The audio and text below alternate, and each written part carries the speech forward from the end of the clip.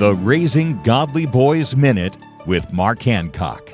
Do you remember learning to ride a bike? For kids, it's a big deal, but learning to ride a bike takes time, maybe even a few falls and scraped knees. Perhaps you remember holding onto your son's bike as you pedaled down the sidewalk, but little by little you carefully released your grip, at first just for a second. Then as your son developed confidence, you let go entirely. At that point, your son's smile probably stretched from ear to ear. He'll never forget that victorious moment or the fact that you were there beside him, helping him along the way. Regardless of what stage of life your son is in, learn to carefully release your grip so that your son can ride confidently into the future.